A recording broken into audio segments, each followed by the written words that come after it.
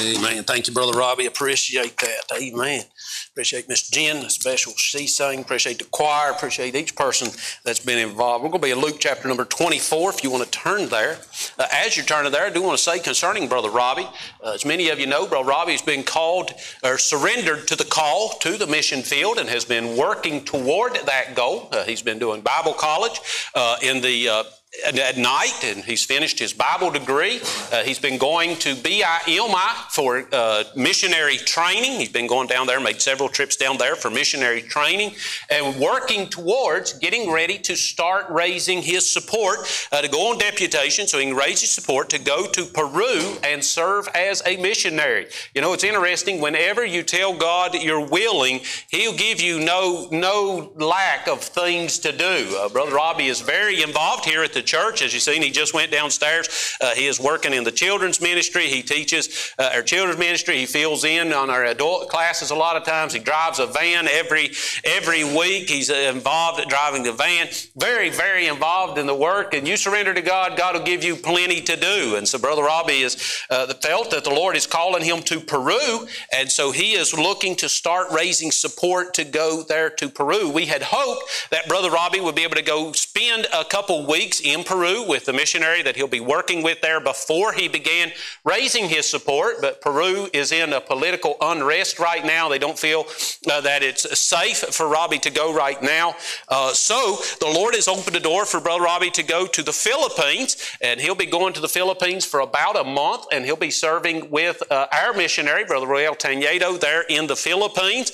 So looking forward to that. He'll be going this summer and spending some time there. But in light of that, with Brother Robbie wanting to get ready to start his deputation whenever he comes back from the Philippines, he'll be wanting to get started going and presenting his work to other churches. So I told him we want to give him a practice run among people who love him and support him and are here for him. And so next Sunday night, the last Sunday of this month, next Sunday night, we will be having missionary Robbie Corbin here with us in the service. And so he's got his video presentation ready. He'll be showing us his video presentation. He'll have his prayer cards here with him. He'll be presenting the work and preaching for us just as he would present the work at any other church. And so I am really excited for Brother Robbie. I'm looking forward to that. And I ask that you be here next Sunday night. If it's at all possible for you to be here, be here. Let him know that his church family is behind him. Raising support can be a very difficult road. My dad raised support. He was starting a church, taking over a church. It was pretty much closed down. They had no means of supporting Dad. And so he went on support for deputation for a short amount of time to raise support so he could go take this church. And I was 10 or 11 years old and rode with him. Many times just me and him, and we'd go from church to church. And raising support on deputation can be a rough road. It can be a difficult way to go. And knowing that you have a church family back home who's rooting for you goes a long way to keep you going. And so be here next Sunday night if you can to support Brother Robbie. Let him know you believe in him. And we'll be taking up an offering on that night to help Brother Robbie with the expenses of his trip. So pray and ask the Lord if he would have you give toward that as well. So just thank the Lord for Brother Robbie and what he's doing. Also, speaking of people and ministries, Miss Jen sang this morning. I really appreciate all that Pastor Kit and Miss Jen do here at the church, working with our young people and all the ministries that they do, all the areas they're involved, many times behind the scenes. They do much behind the scenes that nobody notices, and we really appreciate them. And they'll be leaving tomorrow morning and going on a well-deserved vacation. So they'll be gone for a little over a week, leaving tomorrow morning. So I encourage you this morning or tonight, if the Lord lays it on your heart, to give them an extra blessing to take on vacation with them. Just slip a little something, give them a patted handshake, tell them, hey, we appreciate you. Here's you an extra ice cream or a dozen donuts, or here's your motel for the week. Whatever the Lord lays on your heart. But you give them a blessing and let them know that we appreciate them, appreciate the work they do here. As I said, Pastor Ken will be preaching tonight. And if you can be a blessing to them, I know that it would mean a lot to them. Amen, amen. Thank the Lord for a church full of people that serve and people that give. I'm telling you what, it's the way the Lord designed it. Amen. We're going to be in Luke 24. Luke 24, if I don't hurry up and get there, we won't be there this morning, right? Luke 24. And we're looking at this thought, the testimony of two, the testimony of two. Last week, we started looking at some proofs of the resurrection. We went through the book of Luke. We've looked at the life of Christ. We looked at the death of Christ there on Easter and the death and resurrection. And following Easter, we've been looking at this thought of proof of the resurrection, proof that Jesus rose from the dead from the Word of God. And here this morning, we're going to be looking at Luke 24, verse 13, down through verse number 35. And we're going to be looking at the story of the two on the road to Emmaus. Following the resurrection of Christ, there were many encounters between the resurrected Christ and His followers. We think of Mary at the garden. We mentioned her last week. We think of the disciples fishing and Jesus coming and saying, "Have ye any meat?" We think of Paul on the road to Damascus and many, many others. Matter of fact, in 1 Corinthians 15, verses 5 and 6, Paul says, "And that he was seen of Cephas," which we'll be referring back to this verse a little later on in the message, so keep this in your mind. Cephas there is Peter. "And that he was seen of Cephas, then of the 12. After that, he was seen of above 500 brethren at once." And so we see that Christ appeared to many of His followers, but one of the most detailed accounts we have of Jesus appearing after the resurrection occurred on the evening following His resurrection, when He appeared to two disciples who were walking home from Jerusalem, pondering all that had taken place. We find this story here in Luke 24, starting in verse number 13. It says, "And behold, two of them." Now, let me clarify what that means when it says, "and two of them." Who are we talking about? If you back up to verse number 9, it says, we'll see here that the ladies have been to the tomb. The ladies come back from the tomb. In verse number 9, it says, "And returned from the sepulchre." This is the ladies returned from the sepulchre, "and told all these things," all that they had seen with Christ being gone, "unto the 11 and to all the rest." Now we drop down to verse number 11. It says, "And their words seemed to them," to the apostles and all the rest, "as idle tales, and they believed them not." Now if you drop right back down to verse number 13, it says, "And behold, two of them." So the ladies came back from the sepulchre. They said to the apostles and all the rest, "He's gone. We've seen Him. He's alive." They didn't believe what they said, and two of them, two of the group, headed home. All righty? So now we kind of get the gist of this passage of Scripture. "And behold, two of them went that same day to a village called Emmaus, which was from Jerusalem about 60 furlongs. Now, 60 furlongs equals about 7 to 7.5 miles. So that's about how far. Emmaus was about 7.5 miles west of Jerusalem. And so they're headed to Emmaus. They're walking that way. Take them about 2 hours to make this walk. And as they walked, they talked together of all these things which had happened. And it came to pass that while they communed together and reasoned, Jesus Himself drew near and went with them. But their eyes were holden that they should not know Him. God, in His omniscience, withheld their recognition of the Lord Jesus Christ so that this conversation could take place, so that it could be recorded in the Word of God for you and I. Had they recognized Jesus when He walked up, the conversation would have been different, but because they didn't recognize Him, this conversation was able to take place. So God withheld their recognition for a time. And He said unto them, Jesus said unto them, "What manner of communications are these that ye have one to another as you walk and are sad?" In other words, what are you talking about that's got you so sad? What is it? "And one of them, whose name was Cleopas, answered and said unto him, Art thou only a stranger in Jerusalem, and hast not known the things which are come to pass there in these days? And he said unto them, What things? And they said unto him concerning Jesus of Nazareth, which was a prophet, mighty in deed and word before God and all the people, and how that the chief priests and our rulers delivered him to be condemned to death, and have crucified him. But we trusted that it had been he which should have redeemed Israel. And beside all this, today is the 3rd day since these things were done. Yea, and certain women also of our company made us astonished, which were early at the sepulchre. And when they found not his body, they came saying that they had also seen a vision of angels, which said that he was alive. And certain of them which were with us went to the sepulchre and found it even so, as the women had said, but him they saw not. Then he said unto them, O fools, and slow of heart to believe all that the prophets have spoken. ought not Christ to have suffered these things and to enter into his glory? And beginning at Moses and all the prophets, he expounded unto them in all the scriptures the things concerning himself. They drew nigh unto the village whither they went, and he made as though he would have gone further. But they constrained him, saying, Abide with us, for it is toward evening, and the day is far spent. And he went in to tarry with them. And it came to pass, as he sat at meat with them, he took bread and blessed it and brake and gave to them. And their eyes were opened, and they knew him, and he vanished out of their sight. And they said one to another, Did not our heart burn within us while he talked with us by the way, and while he opened to us the scriptures? And they rose up the same hour and returned to Jerusalem, and found the 11 gathered together, and them that were with them, saying, The Lord is risen indeed, and hath appeared to Simon.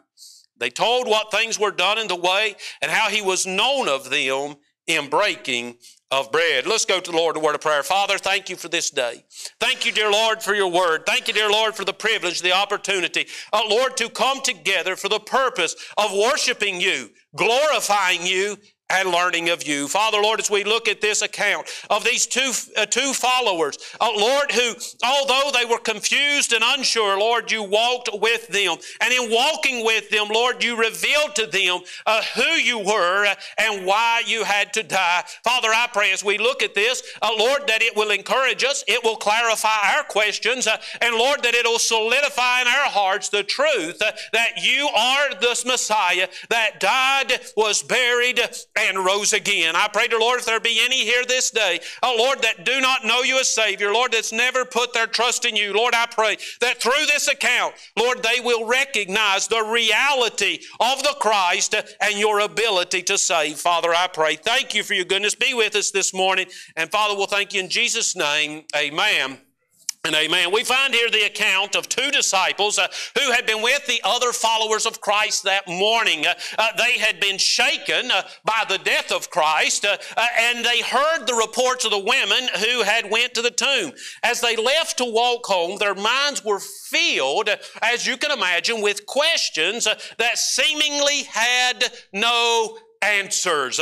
Their belief was shaken and their hope was lost. As these two followers of Christ, most likely a husband and a wife, made their way toward their home in Emmaus, they had a lot to talk about. You can imagine there was quite a conversation going on as they reasoned among themselves what this could possibly mean to them and to their belief that they had in Christ. As we said, it'd take them about 2 hours to make this journey as they walked to Emmaus, and so they've got plenty of time to talk, so they leave Jerusalem, and as they're walking out of Jerusalem towards their home, they are talking about the fact that Christ was crucified. They're talking about the story that the ladies told, that he rose from the dead, and they're trying to sort this out in their mind. Little did they know that on the way, they would encounter another visitor.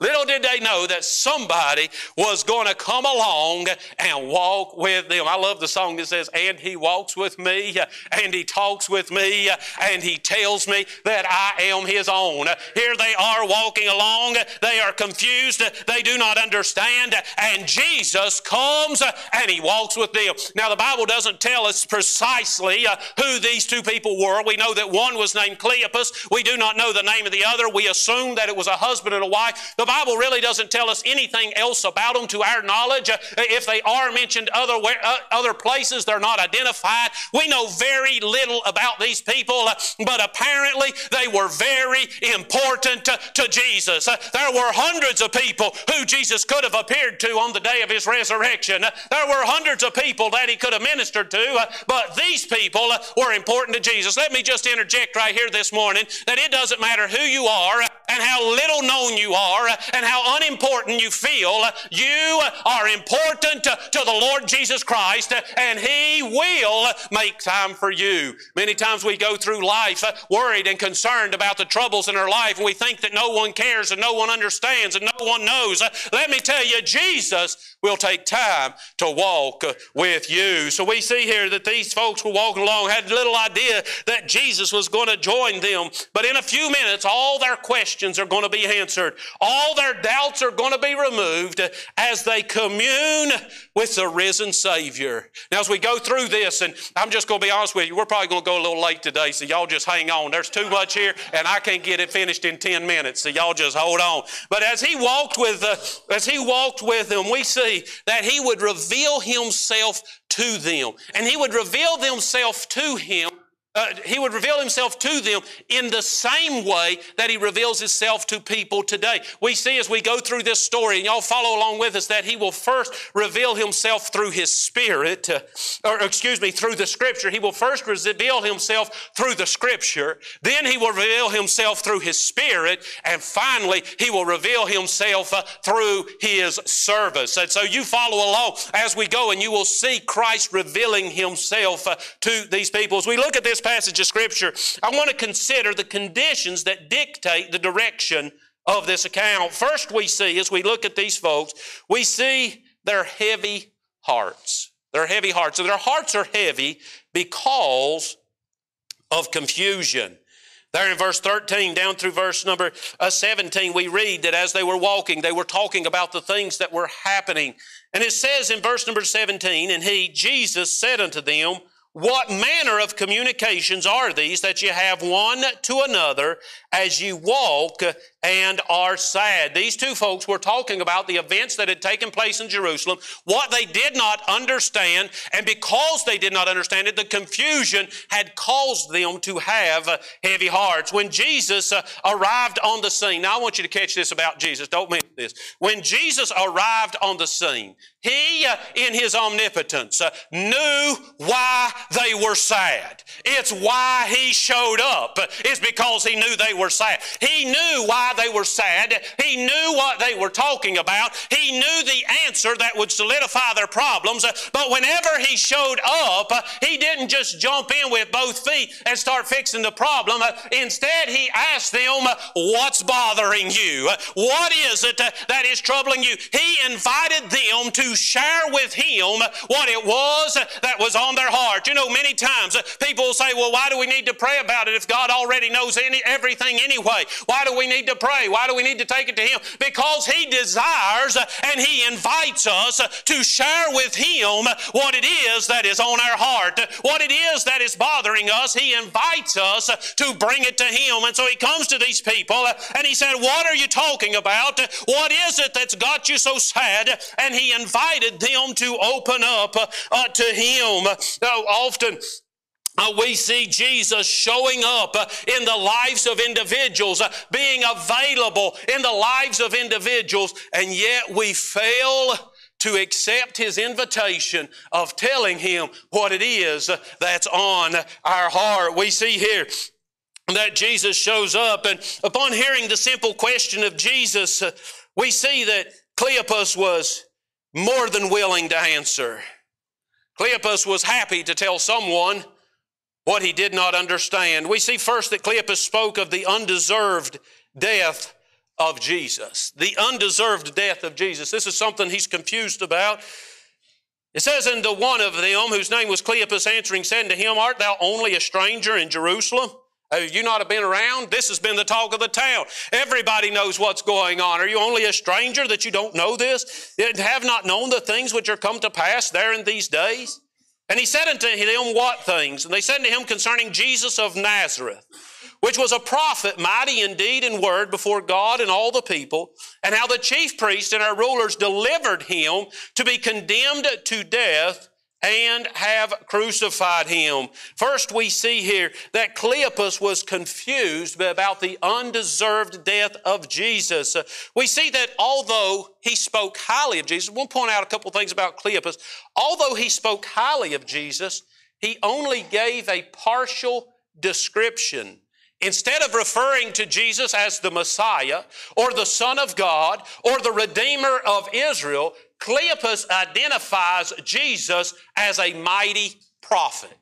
Now, I don't know if this description is the result of doubt stemming from the death of Christ, or if this description reveals that Cleopas had been interested in Christ but had never fully understood who he was. It's apparent that Cleopas was a follower of Christ. Cleopas was with the rest of them after the resurrection when the ladies came back. Cleopas knew of Christ. He was definitely interested in Christ. But now whenever he's speaking to this stranger, he identifies Jesus not as the Messiah, not as the Son of God, not as the Redeemer of Israel, but instead he identifies him as a mighty prophet. It seems to me that the death of Christ has caused Cleopas to begin to doubt what he believed.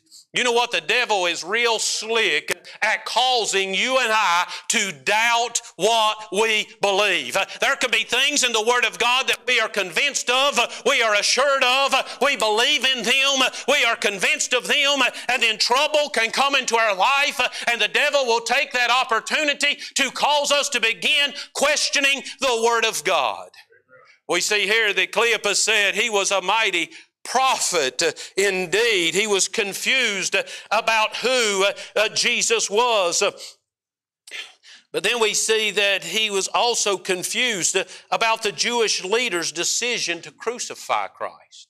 He was confused why the Jewish leaders wanted to crucify him. He was a good man. Why would they kill him? Cleopas was struggling with the death of Christ because he was trying to merge all the religions together. Now let me just interject a very common sense thought right here. If you want to stay confused your entire Christian life, try to merge all the religions together. You will never be able to make sense of anything if you are constantly trying to reconcile, well, they believe that, and they believe that, and they believe that, and all of it has to have some truth, and you're constantly trying to merge it. You will stay constantly confused about what you believe. Now, I'm not telling you that we shouldn't understand what other people believe. Sometimes it's helpful to understand what they believe so that we can direct them to the truth. But whenever you begin to get this mindset that we're all the same and we all are one big group of believers and we're all going to heaven together, that's a bunch of nonsense. There is only one way of salvation, and if they do not believe in the death, burial, and resurrection of the Lord Jesus Christ, I hate to tell them this, but they are not going to be in heaven with me. But Cleopas here was trying to reconcile the Jewish leaders who he apparently had looked up to, at least part of his life, being a Jewish man. He had grew up looking up to these Jewish leaders, respecting them, respecting their opinions. He had become interested in this man Jesus. He had become a follower of this man Jesus. But now he's confused because the religious leaders killed Jesus. You see the confusion that Cleopas is fighting with here? He's struggling over the undeserved death of the Lord Jesus Christ. But in addition to being confused about the undeserved death of Jesus, we see that Cleopas was also confused and had a heavy heart because of the unexplained loss of redemption. The unexplained loss of redemption. He says, but we have trusted that it had been He which should have redeemed Israel. He's like, why am I sad? I'll tell you why I'm sad. There was a mighty prophet who I was following, who the religious leaders killed. He didn't deserve to die, and I don't understand why they killed him. Second, why am I confused? Because I believed that this man Jesus was going to be my Redeemer, and now He's dead. I don't know if you caught this or not, but it's hard to be redeemed by a dead person. And Cleopas said, I don't see how this is going to work. I had believed that he was going to be the Redeemer of Israel, and now he's dead. We see that Cleopas was confused because of the undeserved death of Jesus, but he's also confused by this unexplained loss of redemption. Now, if you look in the Old Testament prophets, the Old Testament, which the Jews studied, is filled with prophecy about the Lord Jesus Christ. The prophecy about the Lord Jesus Christ, though, speaks of both His earthly ministry, wherein He brings redemption to mankind, and his millennial reign, wherein he comes as a king and rules and reigns on the earth for 1,000 years. Whenever the Old Testament Jewish leaders would study the law and they would read the prophets, they did what humans tend to do. They focused on the good and skipped over the bad. And whenever they would read the prophecies of a reigning king, whenever they would read prophecies of the lamb lying down with the lion, whenever they would read prophecies of swords being beat into plowshares, whenever they would read prophecies of a bountiful land and a king who brought prosperity and peace, they said, this is the Jesus that we're looking for. But what they misunderstood is that was the second phase. That wasn't the first phase. That was when he comes back for his millennial reign, which you and I are still looking ahead to. We're looking forward to that day when we will rule and reign with Christ, but it's not yet. But it was prophesied in the Old Testament, and these leaders, they focused on it and said, this is our Redeemer. But just as many passages in the Old Testament that speak of the millennial reign, there are just as many passages that speak of a lamb going to the slaughter. There's just as many passages that speak of the blood that must be shed. There's many examples of a sacrificial lamb. We see it in the garden when the animals are slain to provide a covering for Adam and Eve. We see it whenever Abraham took Isaac on the mount. We see these pictures over and over and over through the Old Testament. We read Isaiah 53 that speaks of a suffering Savior. We see it all through the Old Testament. Plenty of prophecy that tells us that the Redeemer must shed his blood for the remission of sins. But the Jews didn't want to focus on that. Had they focused on it, they may have not found themselves in this position.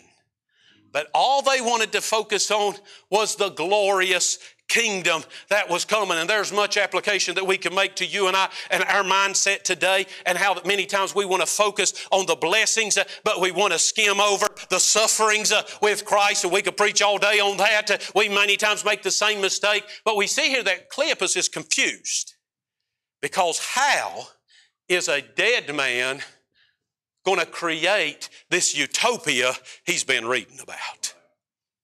Now, had Cleopas understood the whole picture, it would have made sense. But Cleopas is saying, I don't understand. The Redeemer is dead. Third, we see that Cleopas was confused by the unbelievable claim of the women. He says in verse 22, yea, and certain women also of our company made us astonished, which were early at the sepulchre, and when they found not his body, they came saying that they had also seen a vision of angels, which said that he was alive. And certain of them which were with us went to the sepulchre and found it even so as the women had said. Catch this last sentence. Cleopas is revealing his heart right here. But him they saw not. You remember in verse number 11, he said it seemed as idle tales and they believed them not. Now he's revealing to this stranger. He said, and here's something else. Here's another twist to the story. Some ladies went to the sepulchre this morning to anoint his body, and they claimed that he was gone, and angels told them he was risen from the dead. So some of the rest of us, we went to check them out, and yeah, the tomb was empty, but guess what? We didn't see any Redeemer anywhere. Cleopas is saying, we're further confused about what's going on with some of our company who are having these ideas that he's risen from the dead. We've seen him crucified. We've seen him buried. We don't know why he killed him. We don't know what's happened to our redemption. And some of our group is losing their mind. This is where we found ourselves. Can you help us? Boy, I'm glad they asked the right person. They asked the right person. We'll move on through this quickly. After listening to their concerns, Jesus begins to open the Word of God to them. In verse 25 down through verse number 27, we see that they made the right choice. We see their hearing ears. Let me just give you a tip. If Jesus is speaking, you do well to listen. If Jesus is speaking, you do well to listen. And I want to show you here, this is the first place He begins to reveal Himself, and He begins to really reveal Himself through the Scripture. We see here their hearing ears. Jesus begins to clarify some of what I've just been saying to you. In the following verses, we find that Jesus did three things for the confusion of the disciples. First, we see in verse number 25 that He revealed their mistake. In verse number 25, He says, "O fools and slow of heart to believe all." Boy, that's an important word right there, isn't it? To believe all that the prophets have spoken. So Cleopas has just revealed, here's the problem.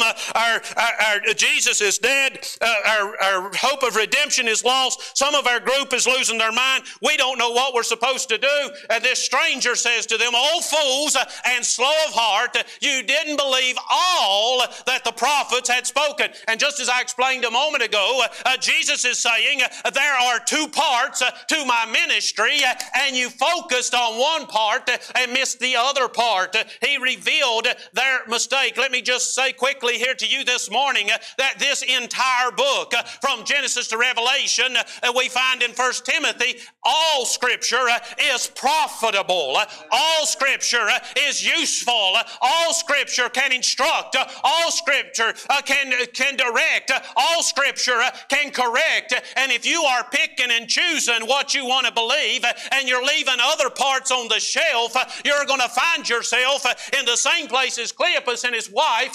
confused about what's going on with God. He said, "O fools and slow of heart, not to believe all that the prophets have spoken." Not only did He reveal their mistake, but second, He reminded them of His mission.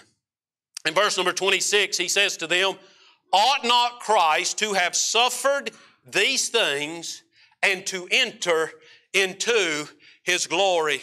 He said, in not understanding all the prophets, you've missed my mission. The prophets tell you that Christ must first suffer to provide redemption for mankind, and then He will enter into His glory. We see that He suffered on Calvary. He rose again, and now you and I have a means of salvation, and you and I are benefiting from the death, burial, and resurrection of Christ. And there is coming a day when those who have put their trust in Him will be reunited with Him in His glory. Jesus revealed their mistake in not reading all of the prophets. He reminded them that His mission was first to redeem mankind, and second, to enter into His glory. And third, we see that He rehearsed Moses and the prophets. It says in verse number 27, "And beginning at Moses and all the prophets, He expounded unto them in all the Scriptures the things concerning Himself." Now, I don't know how far they were from Jerusalem when Jesus joined them. I don't know if they had walked 5 minutes, if they had walked 10 minutes, if they had walked an hour. I don't know how far from Jerusalem they were when Jesus joined them, but Jesus joined them and they're still walking. And Jesus said to them, He said, "I want to show you the truth. I want to help you." And Jesus Himself, never underestimate the power of Scripture, because Jesus Himself said, if you want to know who the Son of God is, we find Him first in the Word of God. And He began right there and began expounding to them what the Word of God had said about the Messiah. Can you imagine what a church meeting that was? I'm telling you what, walking on the way to Emmaus, and Jesus Himself, He may have started all the way back in Genesis 3:15, talking about the heel being bitten, but the head being crushed. And He begins to talk to them about the promise of a Redeemer. He reveals to them the examples that I mentioned a little bit ago. He talks to them about slaying the animal for the covering. He talks to them about the symbolism of Abraham and Isaac. He tells them what all was shown, and He reveals to them that He must come, He must suffer, that He might redeem mankind. And all the way to Emmaus, they are listening to the Son of God expounding the Word of God. Well, I'm telling you what a meeting that must have been as they're going along that way. And Jesus, through the Word of God, reveals Himself to them. We see finally they arrived at Emmaus. It's time to go home. And Jesus, who loves for us to invite him to be a part of our life. Don't forget, he invited them to share their troubles. And now they've got home. And Jesus made as if he would have went further, the Bible tells us. You know what he was waiting on? He was waiting on an invitation to come sit down at the dinner table with them. You know why Jesus isn't at your dinner table? Because you didn't invite him. You know why Jesus isn't found in your home many times? Because you didn't invite him. Because if you invite him in, the Bible says he will come in and sup with you and you with him. You say, well, Pastor John, that's kind of accusational to say that Jesus isn't in our home. Well, I know that you've experienced it before because I've experienced it before. There's been plenty of times when I've decided what I was going to do with my free time, and I chose to do something selfish and self-gratifying rather than inviting the Lord to join me, and I find out that although I may have not did anything sinful, neither did I get any real blessings. But whenever I take the time to invite Jesus in, he's always happy to come in. He made as if he had went further, but they constrained him. They said, come on, we want to know more. We want to hear more. Come to our house. We see here his healing power, the healing power of the Savior. We see their desire for his companionship. They constrained him, saying, abide with us, for it is toward evening and the day is far spent. And he went in to tarry with them. Not only do we see their desire for his companionship, but we see their delight in his completed work. It's starting to all make sense. I made a comment this morning in Sunday school. I'm going to make it to all of y'all too. The Word of God. Understanding the Word of God. I doubt I ever fully understand all of it, but it is my goal to keep reading and keep searching and keep learning until I can understand as much of it as possible. But many times putting the Word of God together is like putting a puzzle together. All the pieces have to fit together to get the whole picture. We were talking this morning in Sunday school that how oftentimes in Sunday school I'll make reference to a message I've preached. Many times when I'm preaching a message, I'll make reference to something that I said on a Wednesday night or something like that. We'll make reference back and forth on these different messages. Each of those messages are like pieces of the puzzle. And if you want to understand the things of God, you need all the puzzle pieces. And if you only come once a week, it's going to take you a while to get all the pieces. But if you attend 4 times a week, Sunday school, Sunday morning, Sunday night, and Wednesday night, you're going to get your puzzle pieces a lot faster. You're going to be able to put your puzzle together. And you say, well, sometimes I come on Sunday night and it's boring. Or I come on Wednesday night and you're just talking about visiting Israel and it's not anything I'm interested in. Let me tell you, if you keep coming and you keep coming, have you ever put some of them puzzles together? You look at some of those pieces and you're like, they don't go with this puzzle. There's no way they fit in. But the more pieces you get, the more sense it starts to make. And you'll remember that lesson and that message and that passage of Scripture, and boy, the next thing you know, the picture starts coming together. That's what's happening right here. These guys finally got the puzzle put together. Jesus explained the prophets. He explained his mission. He explained why he came. He explained why he died. He came in and he sat down to dinner, and all of a sudden, it started making sense. And we see here the completed work of Christ. They delight in the completed work. It says in verse number 30, and it came to pass, as he said at meat, with them he took bread and blessed it and brake and gave to them. And their eyes were opened and they knew him. And he vanished out of their sight.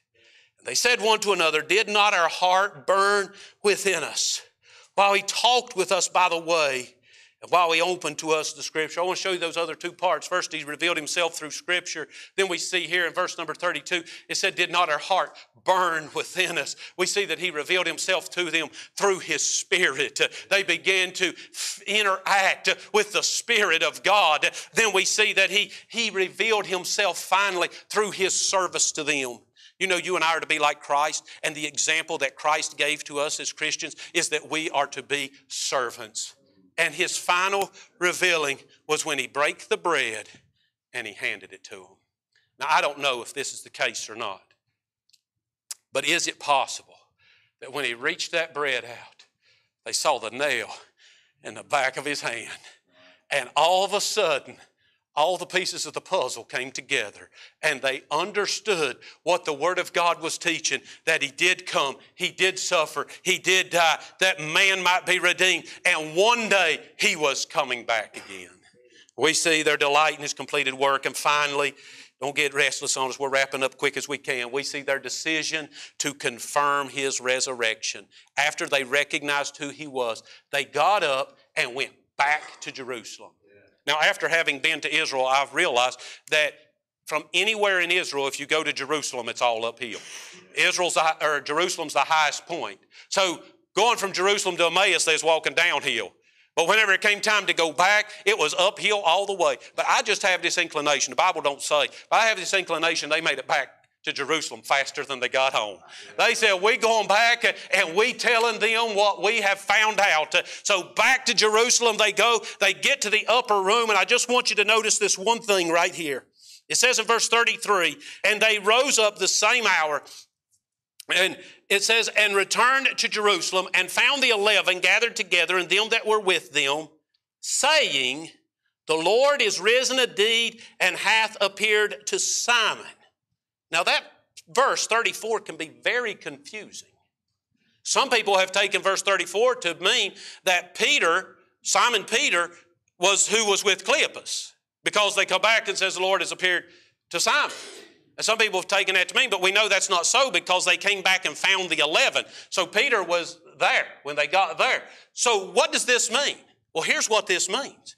It means when they got back, they had just encountered Jesus, and they come back, they come into the upper room, and they run in with their exciting news, and the upper room is buzzing with excitement. And they're like, what's everybody excited about? And they say, the Lord appeared to Simon. Now, the Bible doesn't give us a lot of details on when the Lord appeared to Simon, but Paul said in 1 Corinthians 15:5, remember I told you to remember that verse, that He appeared first unto Cephas, who is Peter, and then to the 12. So we do know that the Lord appeared to Peter.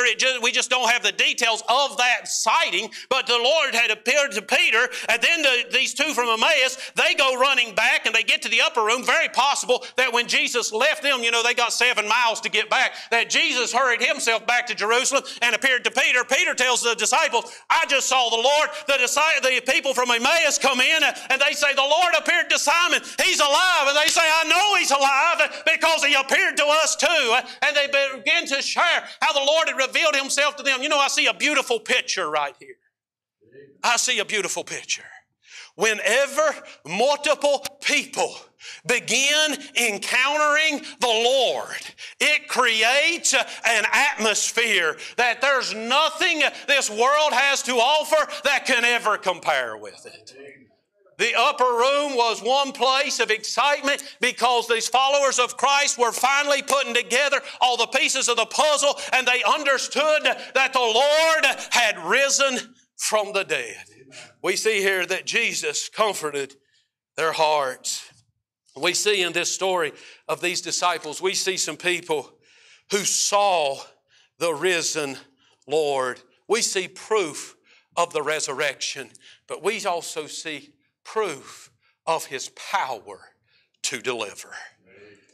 He has been victorious over death, hell, and the grave. I'm going to ask each of you to stand there to your feet. We're going to take just a moment. If the Lord spoke to your heart, we want to give you just a moment, give you an opportunity to come to this altar. If no one comes, we'll move on into the baptism, but we want to give you just a moment. Just play through one time, Miss Debbie.